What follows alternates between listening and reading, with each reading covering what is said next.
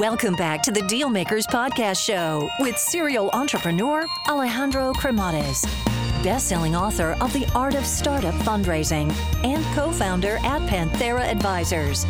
In this podcast, we ask our guests about their successful acquisitions and financing rounds. Hey guys, so just a quick overview here on Panthera Advisors, as I think it might be of value to you. So Panthera Advisors exists in order to help founders that are in the process of raising capital or get their company acquired. I actually started the company out of incredible frustration because during my entrepreneurial journey, which involved building, financing, scaling, and exiting companies, I could not find a resource that was founder-friendly. And I could not get the type of support that I was seeking.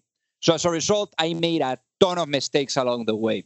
So if you're looking to raise capital, or you are looking to get your company acquired, or just need some sound financial planning, and you're looking to get the best possible outcome in the shortest period of time, feel free to learn more by visiting us at pantheraadvisors.com, or just reach out directly and shoot me a note at alejandro@pantheraadvisors.com. Alrighty, hello everyone, and welcome to the Dealmaker Show. So the founder that we have today, a female founder, really accomplished. I think that we're going to learn a lot from her, especially when it comes down to educating investors on a product that maybe they're not going to be using. So I guess without further ado, let me welcome our guest today to the show, Alexandra Friedman. Welcome to the show. Thank you for having me. So let me ask you this. So you were born and raised in New York. So, I mean, you're like one of a kind because New York is like a big United Nations. So how was life growing up here? I mean, I have always loved living in New York. I'm here still more than 3 decades later. I think I have always had a lot of great exposure to different ways of thinking and have benefited a lot from being here. And then you decided to go to Dartmouth. That's true. Any good city kid knows they have to spend some time in the country life just to be a little bit more well-rounded. So I very intentionally moved up to Hanover, New Hampshire when I was 18 to live a different way of life. And it was so much fun to be there. And New Hampshire is actually beautiful. So tell me about this. Why business? I originally thought I was going to be a journalist, actually, when I was in high school and college. I wrote a lot and was the editor of the school newspaper and loved learning other people's stories and framing them. But towards the middle to the end of college, realized I also cared a lot about supporting myself and started to think about how could I actually do that, and started looking at business jobs and realized that going into consulting would be an interesting way to exercise the same muscle as journalism, where I was observing and framing up stories and kind of making decisions based on that. So that's what I did. And this was private equity, a consulting type of work. Is that right? Yeah, it was private equity due diligence. So it was 3-week projects, partnering with private equity firms to help them assess whether or not to invest. So what did you learn about the good deals that deserved an investment? What did I learn about the good deals that were what? That deserved an investment? Yeah, because there's patterns here, right, Alex? So I guess, on those that you were actually saying, hey, I think that this is a good one. This is a good opportunity. What, I guess, like from all those different deals that you saw and were there any patterns there that you were able to recognize on the actual good opportunities? You're really stretching me here because this was 15 years ago. The diligence was market focused. So it was towards the end of a diligence process where a firm had more or less decided to make an investment. And we were doing the final screen on how big is the market, what is the share position of the dominant player and the others, and is there actually an opportunity to disrupt here? And more often than not, there was, because of the stage we were in the process. But every now and then, we had the pleasure of killing a deal because it didn't look like there was an opportunity that matched a company's capabilities. So it was really interesting to just, kind of be focused on that same decision factor every time for lots of different deals and lots of different industries, and see which markets seemed like good opportunities. So let's talk about consumer markets. Why were you so interested or attracted to them? I think because there were products that I used. I remember some of the first few projects I did in consulting, we're in industries like lint rollers and car accessories and, those cranes that you like use to pick up toys when you're a kid at an amusement park.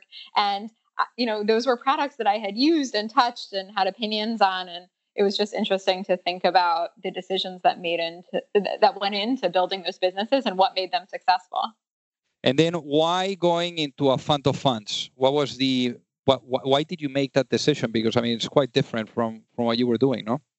Yeah. So I had been advising private equity investors on whether to invest in deals. And I was fascinated by both the portfolio company strategies and the investment strategies and wanted to come at the same industry from another angle. So I joined a fund of funds where I was responsible for assessing whether or not to fund the private equity and venture investors themselves. Got it. And now, there's fund of funds, all over the place. But I guess back then, when we're talking about 2007, what was the landscape like? For fund of funds? Yeah, for venture capital.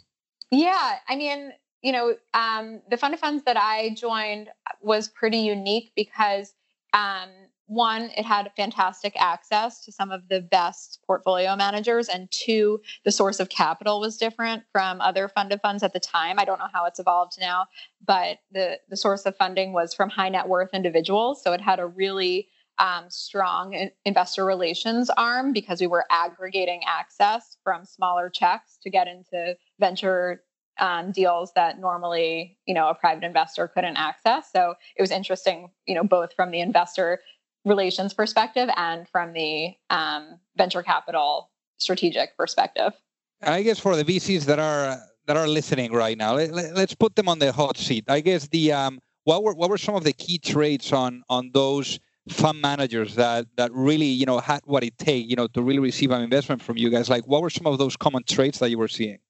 Yeah, there's a template that I think most fund of funds use to evaluate a venture manager. And so, the first thing you look at is this an emerging manager or somebody who has a proven track record? And for the most part, we were focused on proven managers with a small part of the portfolio allocated to new funds. And then for these funds, we were looking at the team, who's on the team, how long have they been there? How do they jive together? What different expertise does each member bring? We were looking at the firm strategy. So how big is the fund size? What type of deals are they trying to get into? How can they access them? How do they evaluate them? We were looking at their track record. So let's look at their historical portfolio. What is the return overall? What is the return by sector? What's the return by company type and by team member? And then of course terms. What are the terms that we're getting as an investor in this fund? Very cool. And then at what point did you say, hey, I think it's time to go back to study? And you went and did your MBA at Wharton. Yeah. So while I was there, was surrounded and mentored by a lot of folks who had been to business school and realized that it would be a really great moment in my career to take a step back. I'd spent 5 years exposed to the private equity and venture world as a consultant, as an investor, and really wanted to, kind of dive deeply into a lot of different areas that I had exposure to in a classroom setting and also build my network. Very nice. And Wharton is fantastic. We've had, also on the show, people like Jeff, from Harry's and Warby Parker's. The community there, I guess the ecosystem of founders is just out of this world. How was for you, having that exposure and perhaps being able to build that network there? It was incredible. While we were at school, you don't know where people will end up. We're certainly encouraged to, pursue entrepreneurial activities. And there's a lot of focus on coming up with ideas and, trying to execute on them, failing, learning from that. And I think it really was a wonderful place to be. And I have been so impressed by, where a lot of the folks from that community are today. And why did you decide to go back to corporate America rather than going at it? So when I was coming out of school in 2011, had been thinking a great deal about doing something in the early stage startup community, but the economy hadn't fully recovered and I didn't see a lot of interesting early stage, highly venture backable consumer ideas, and had spent the summer at a management consulting firm and, really enjoyed the exposure there. and decided, this is like a continuation of the MBA program. It can only better me and make me think bigger. I find that you are a very dangerous founder, but I guess in the positive way, right? So I think you have the. What does that mean? I mean, let me tell you, because I mean, some of the best founders that I find are those that have the expertise on either consulting, on investing, or investment banking. I mean, you have it all. So I mean, it's unbelievable. So I guess for you, like you did this, and this was the immediate step before like going at it. Like before, not before your venture, because then you went to this ad tech company. But I guess why do you think that so many of the successful founders out there, have that experience with consulting? I don't know. It feels like I haven't found that consulting is a necessary precursor to what I'm doing today, but I have found it as a really useful skill set now that I'm here to kind of sift through all the noise and prioritize and move quickly on things that matter. Because I think consulting helps you in structured thinking in general. So I don't think it's necessarily a precursor, but I do think it's a helpful skill set to have once you are doing something that requires a lot of navigating through ambiguity.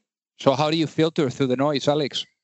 I make frameworks and slides, of course. I love it. So then in the Boston Consulting Group, you were there for about 2 years, and then you went to Flurry. So why did you go to Flurry?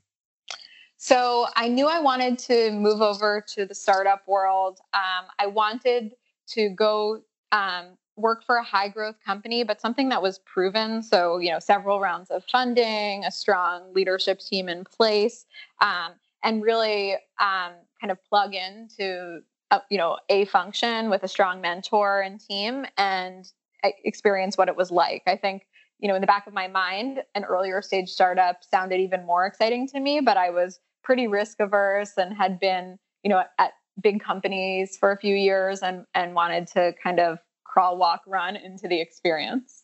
Because how big was Flurry when you joined them? Flurry had over 100 people when I joined. I think maybe closer to 150. The company was based in San Francisco, but had a 20 or 25 person New York satellite office, which is what I joined. So I had the benefit of feeling like I was on a small team in a very startup environment, but also as part of a larger organization. So were you able to experience the acquisition process? So I was there through the company's acquisition, but I wasn't there through integration. So my last week was actually my first week at Yahoo. Got it. And obviously integrations are a beast. So why don't we talk about, Alex, about the moment where you met your co-founder? Because I know that you guys were actually, sharing, the same space there at Flurry. So I met my co-founder because our husbands actually had worked together. And they, both of our husbands and my co-founder Jordana were at some work event the summer of 2014. And Jordana had an idea to change the feminine care industry and specifically to launch a subscription business in tampons. And She was talking about the idea. And I remember my husband coming home that night and saying to me, I met this really interesting woman who has a fantastic business idea and a lot of passion for it.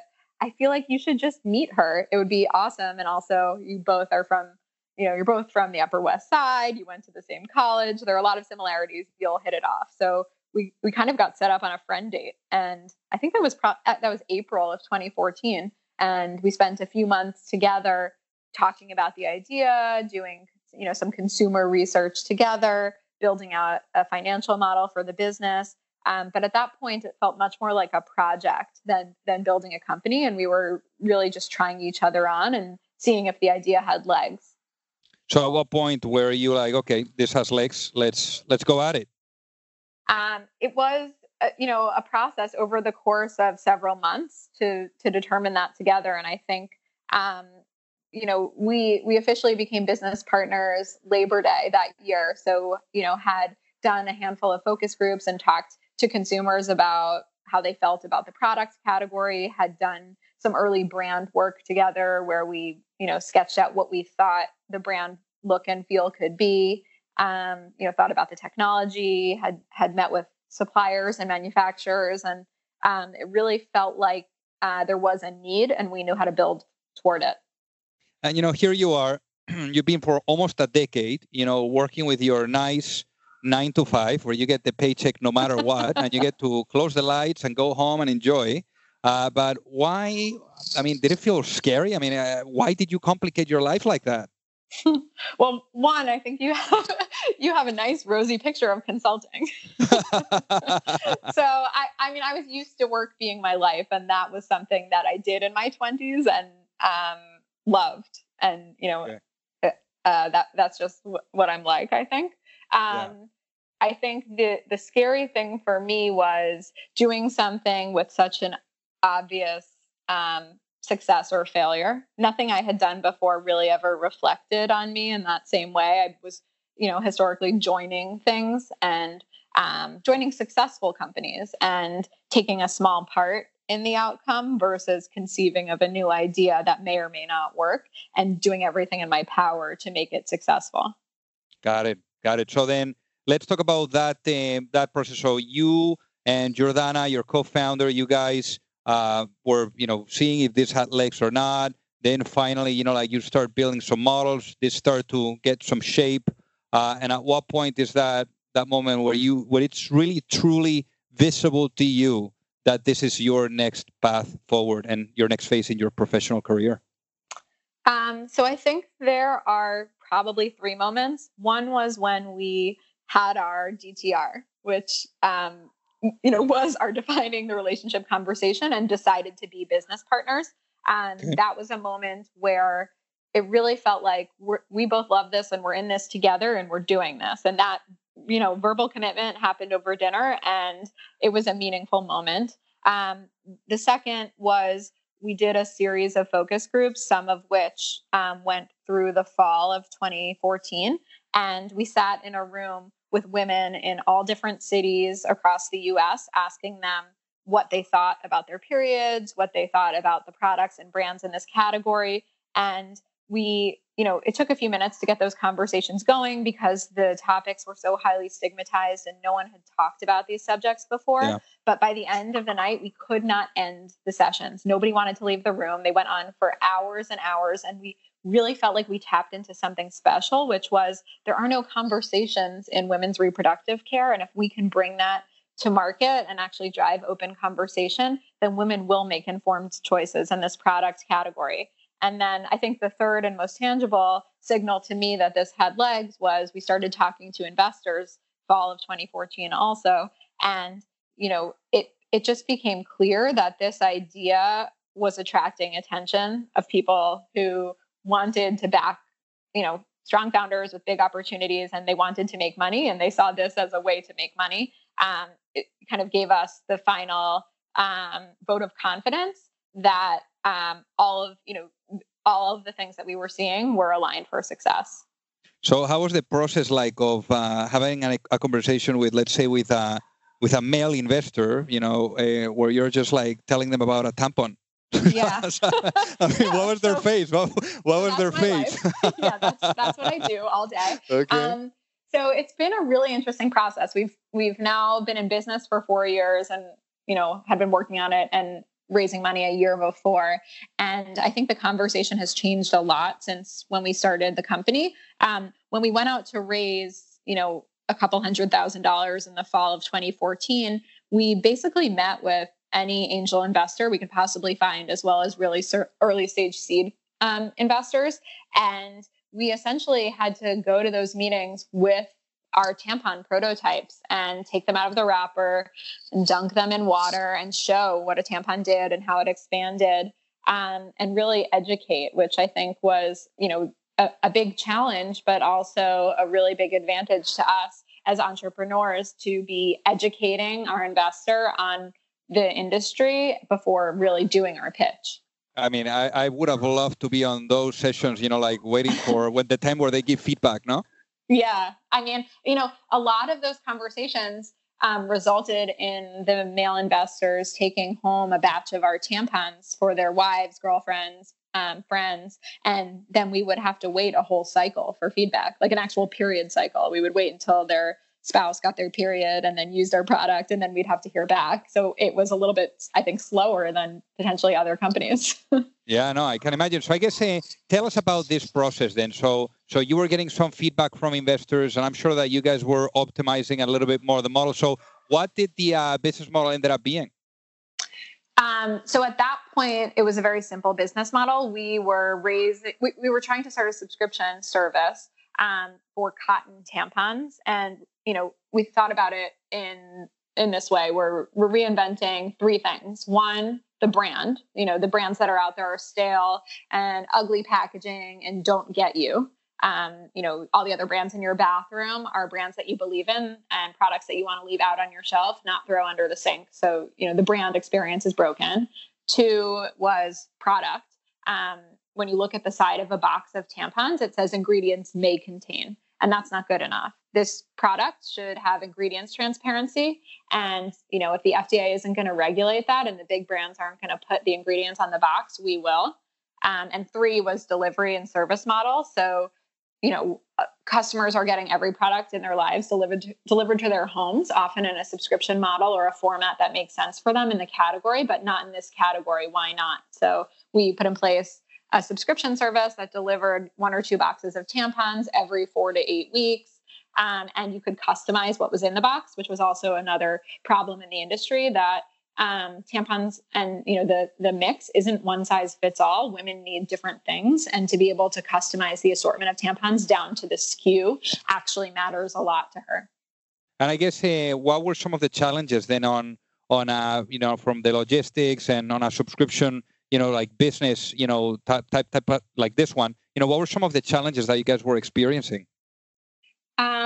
Everything was a challenge and an opportunity because there were just 2 of us, and we wanted to stay lean. We didn't want to build out a big team from the beginning. We raised $1.2 million, and, we're really focused on getting the best product and brand to market as leanly as possible. And I think that the biggest challenge for us then, and continues to be, messaging and driving awareness, because for the most part, the American consumer isn't thinking about what's in this product. And, she's exercised the ingredients muscle in every other category. What's in my food? What's in my shampoo? What's in my skincare? What's in this diaper? But for some reason, with tampons and other reproductive items, even condoms, women aren't asking themselves, hey, what's in this? Because there's so much stigma and there's no conversation around it. And, our challenge is to drive that open dialogue to enable women to be informed in this category. And why do you think there was no conversation around it? Why do you think that people get embarrassed when they have to talk about this stuff? I mean, I think there's just societal stigma, and we're all trained to not talk about it, and it continues from generation to generation. Yeah, no, absolutely. So I guess over time, how did the conversations with investors, like how were those expectations changing? Because you guys have raised quite a bit of money already, right? Yeah, so we've raised $35 million now over 4 rounds.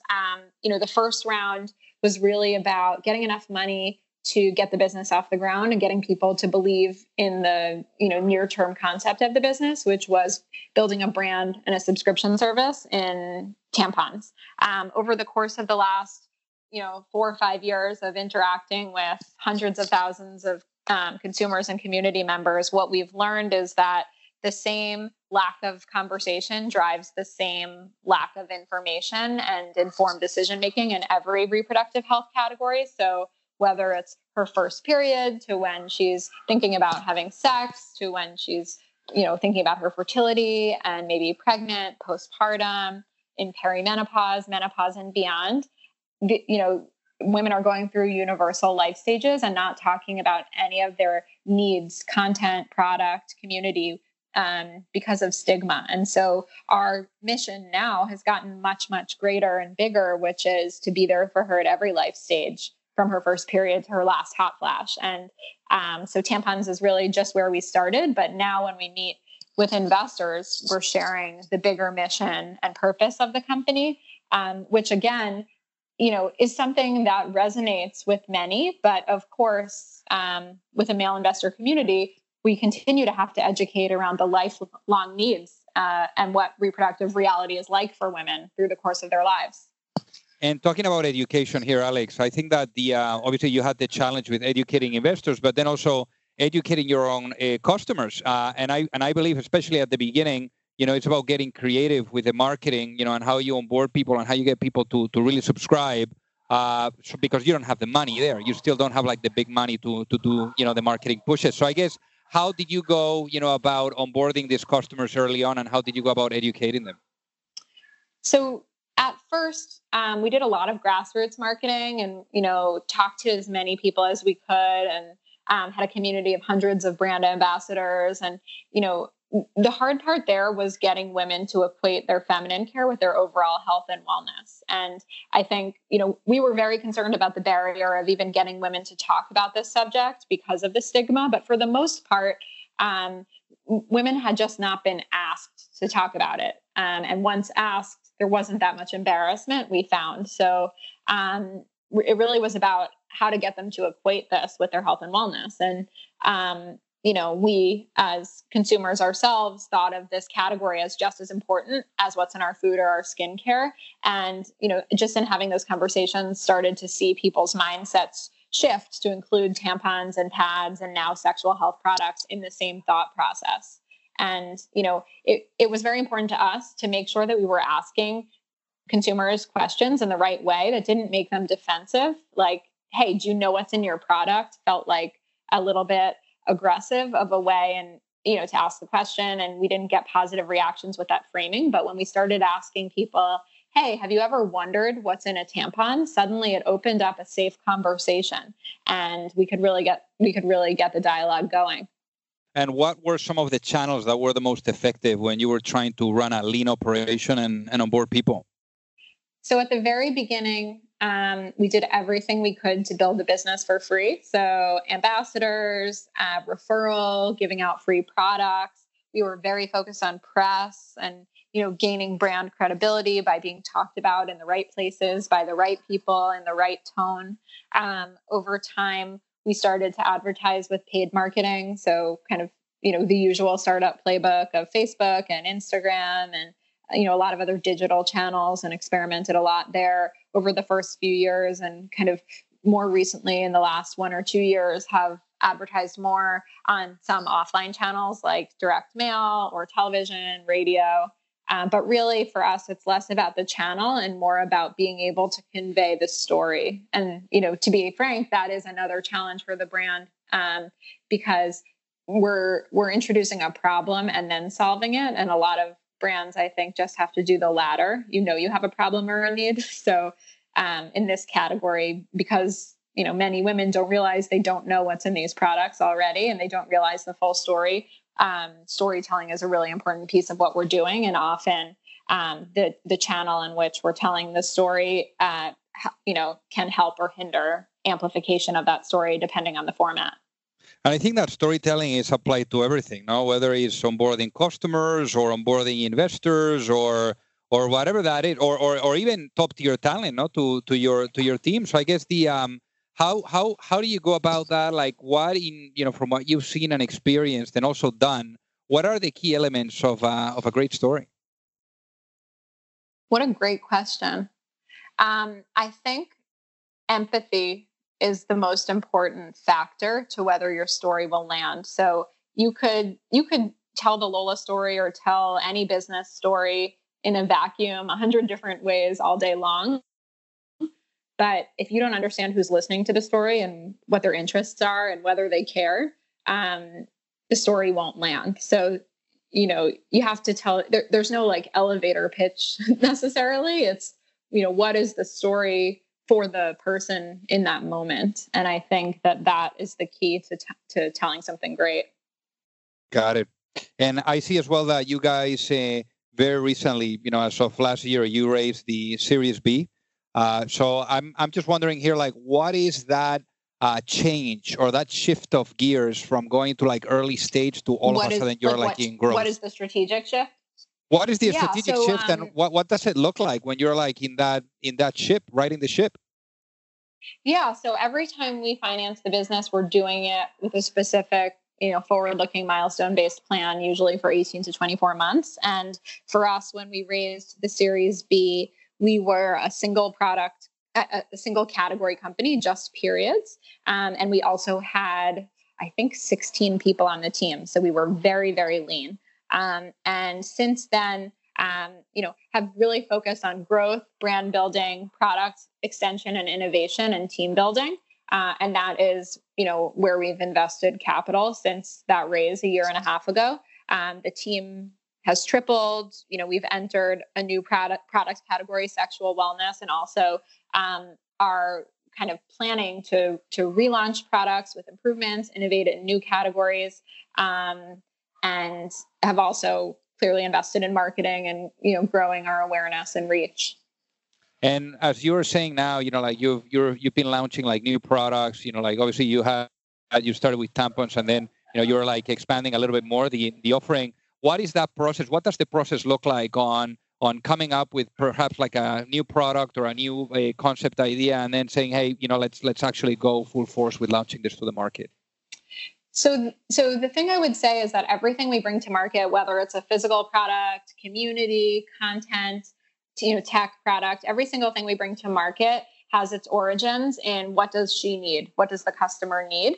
And from a physical product perspective, we're constantly talking to our community and surveying them and understanding what they want and need, and what their problems are and how we could possibly solve them.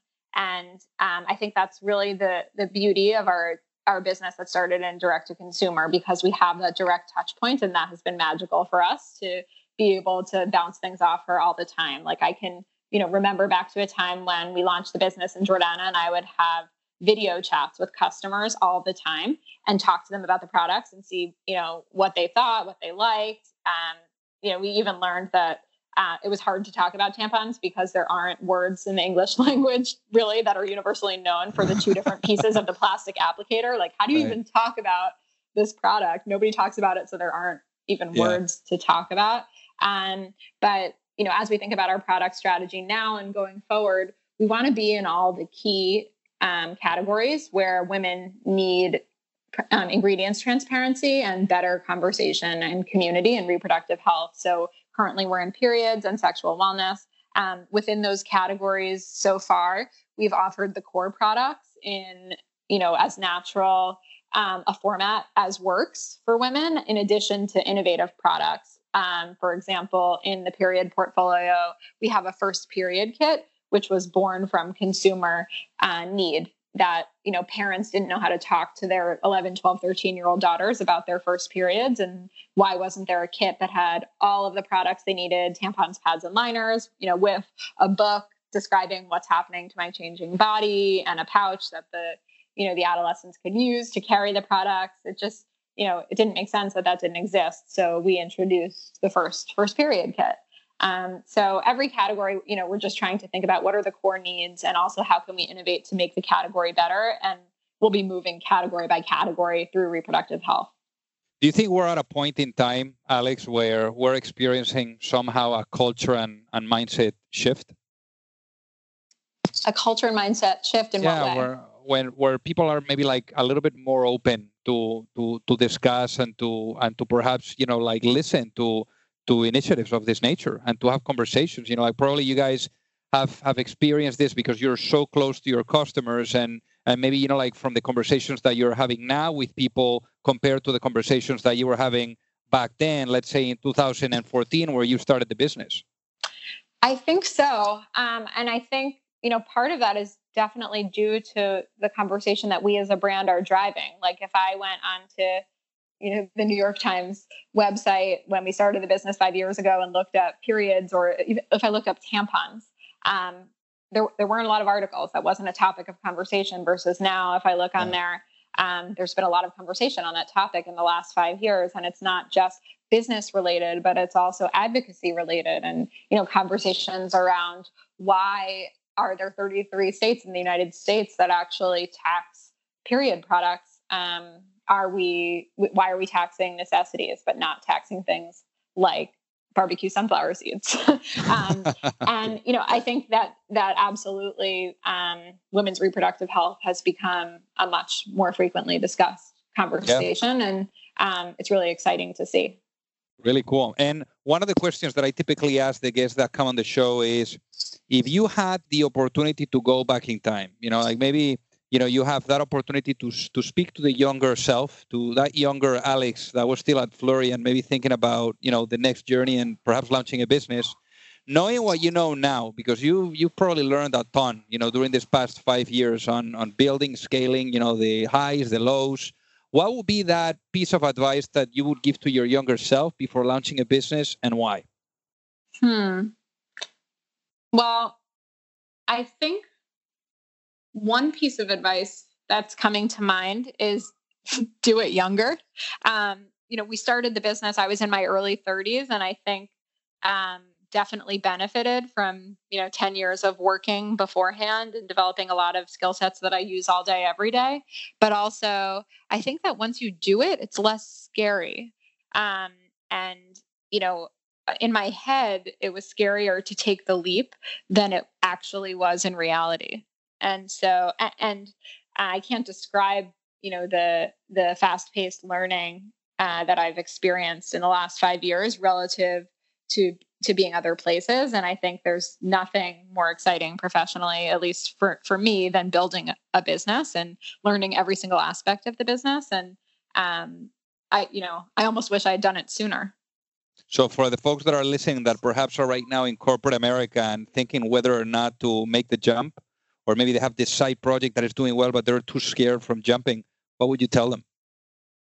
There's no right time. If you can figure out a way to do it financially, and set yourself up for the risk, and I'll try this for a year and save up to be able to do that. I think it's less scary to get off the track than it really is. Yeah, I love it. All righty, Alex. So for the people that are listening, what is the best way for them to reach out and say hi? Well, you can come visit our website, mylola.com. We're Lola on Instagram. And please reach out directly through our customer team. Would be happy to chat with anybody. Amazing, Alex. Thank you so much for being on the Deal Maker Show today. Thank you. If you like the show, make sure that you hit that subscribe button. If you could leave a review as well, that would be fantastic. And if you got any value, either from this episode or from the show itself, share it with a friend. Perhaps they also appreciate it. So also remember that if you need any help, whether it is with your fundraising efforts or with selling your business, you can reach me at alejandro@pantheraadvisors.com. You've reached the end of another episode of the Deal Makers Podcast. For free resources and materials, head over to alejandrocremades.com. Thank you for listening, and see you at the next episode.